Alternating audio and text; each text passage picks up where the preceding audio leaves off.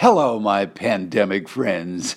These are still dangerous times, so COVID's summer suggestion still stands too, inviting you to go on a virtual vacation. Yeah, I don't know about you, but after 3 months, I'm all zoomed out.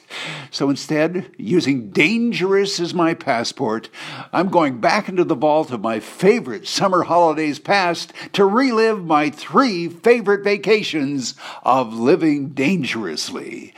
Starting off at Shawnigan Lake, Vancouver Island, I think I was 10. How cute.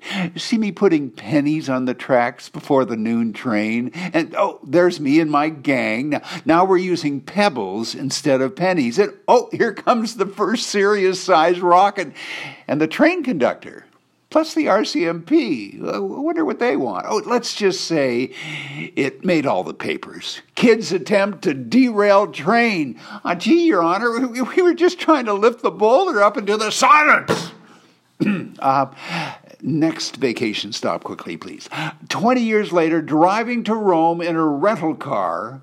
You've never lived nor come close to death like driving on an Italian highway where the Italian race car driver's passing you and leaning on their horns just behind you. It's all part of their crazy little fun. And the kicker, once you actually get into Rome, you run right into those roundabouts which drove me round and round and right into a phone booth, begging, pleading with Hertz to please come and get your car. Si, signor, dove sei? Where are you?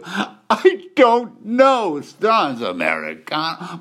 Maybe I just better catch the next plane out for my final terrifying summer catastrophe with my American disc jockey buddy who, surprise, is also a part-time pilot. Who knew?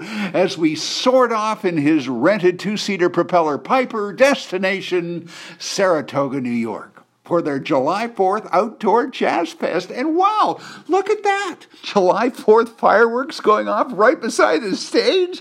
Geez, one of those Roman candles almost landed on a performer.